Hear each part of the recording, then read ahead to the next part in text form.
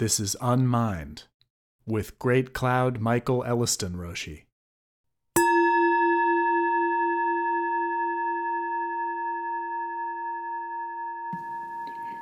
Zen versus daily life. Living in Zen. Everything's practice, but some things don't seem to be. All-inclusive Zen.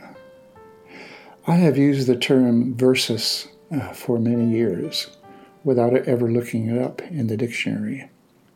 It is defined as against, especially in sports and legal use, or as opposed to, in contrast to. So when we speak of Zen versus daily life, or vice versa, we imply that somehow the practice of Zen is necessarily set against the other dimensions of life.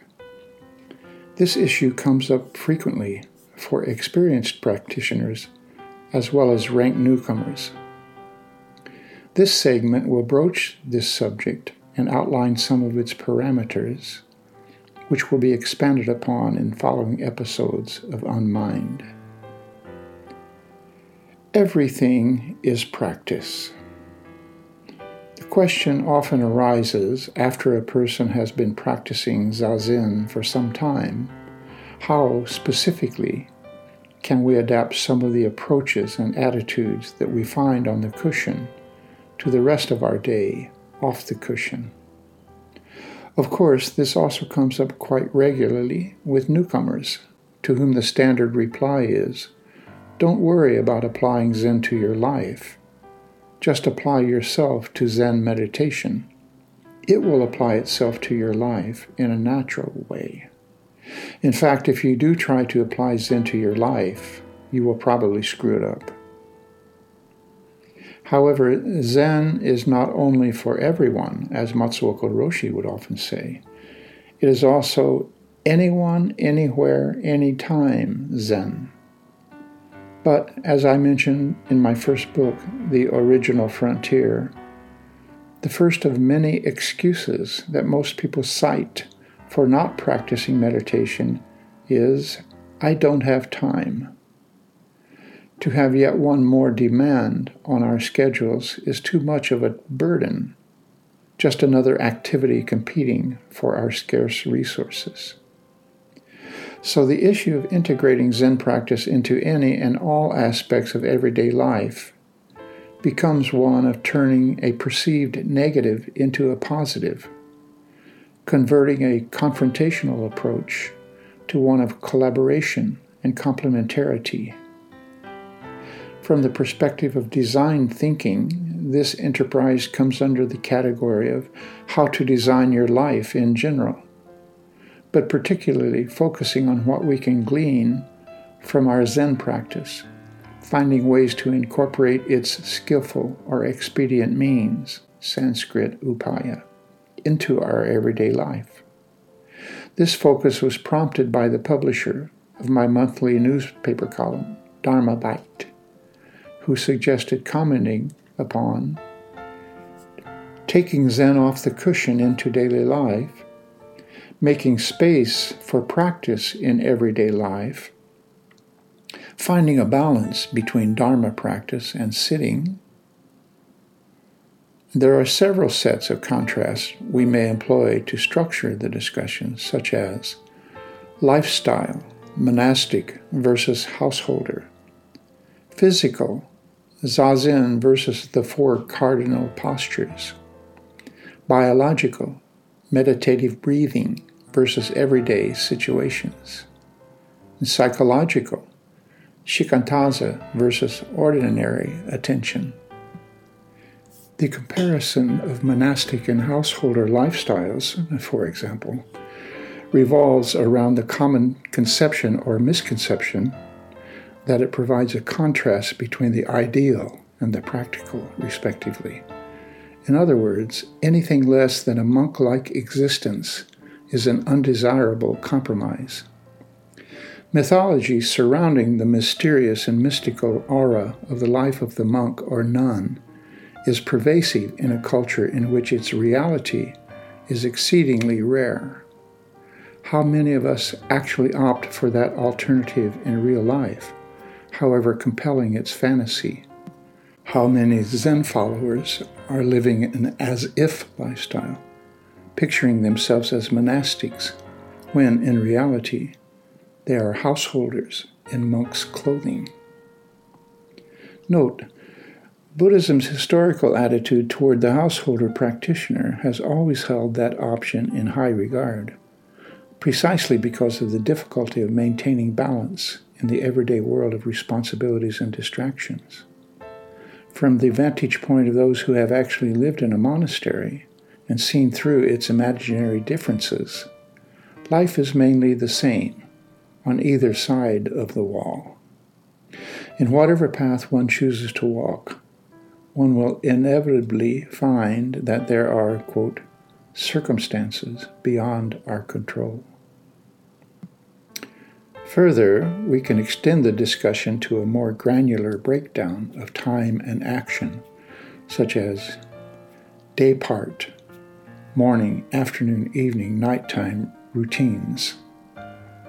Daily, meals, shopping, hygiene, housekeeping, livelihood, the commute.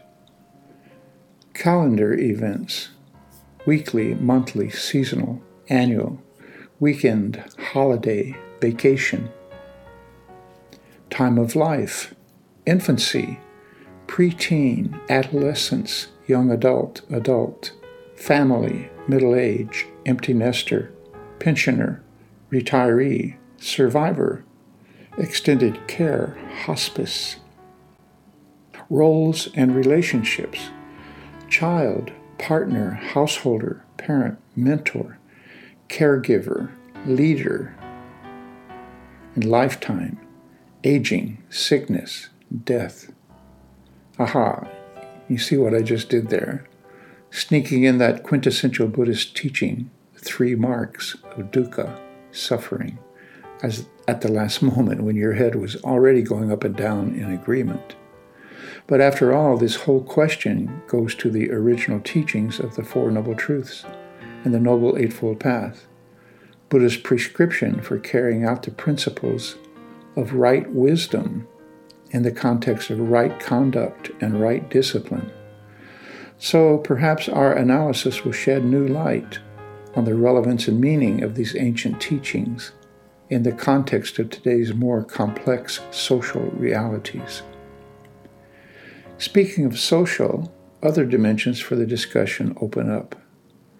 Loved ones and partners, family, parents, children, in-laws, friends, colleagues, associates, strangers, enemies. Home, neighborhood, village, town, city, state, country, international, global. Media, social, news, infotainment, literature. And technology, high, middle, and low tech, home and office, personal and social. Beginning with the instructions for Zazen inherited from Master Dogen's Fukan Zazengi, Principles of Seated Meditation, we break them down into 3 areas of focus: posture, breath, and attention, or mind. Posture.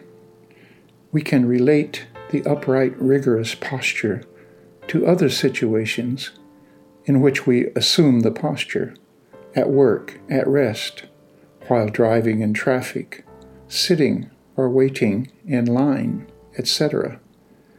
Details of the posture, such as the fixed gaze, half-open eyes downcast, hands in the cosmic mudra, etc., can be resorted to in an instant. Every minute Zen becomes Zen any minute. Breath.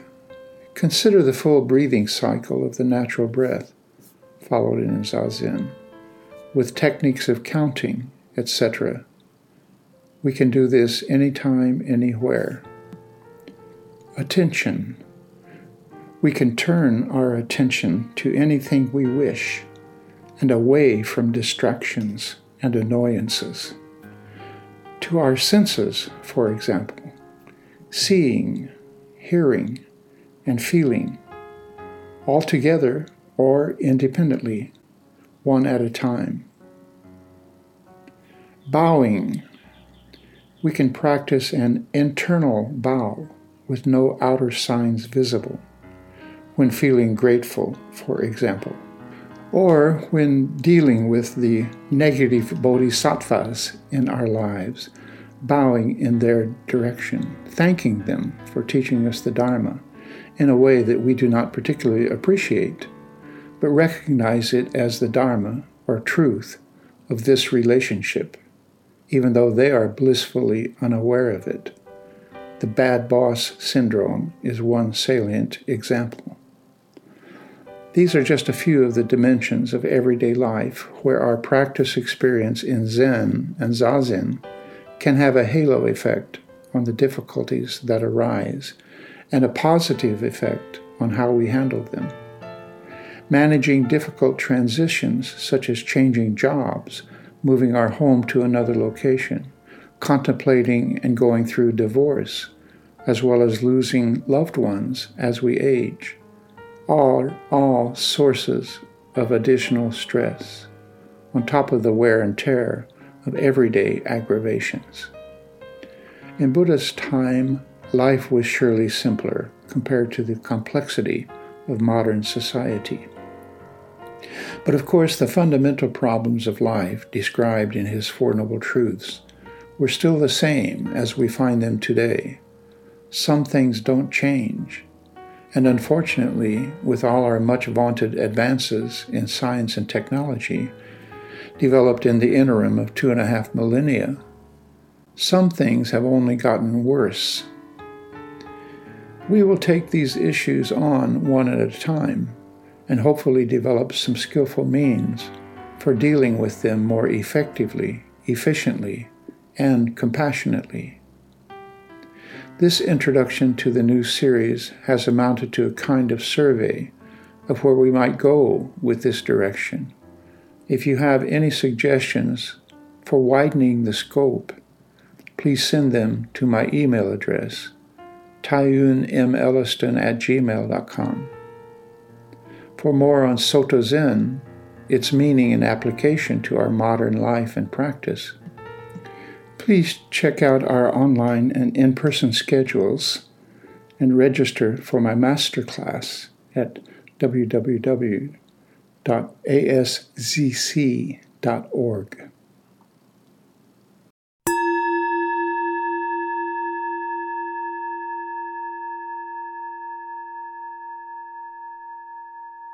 UnMind is a production of the Atlanta Soto Zen Center in Atlanta, Georgia, and the Silent Thunder Order. Find us on the web at aszc.org. You can support these teachings by PayPal to donate at storder.org. Gasho.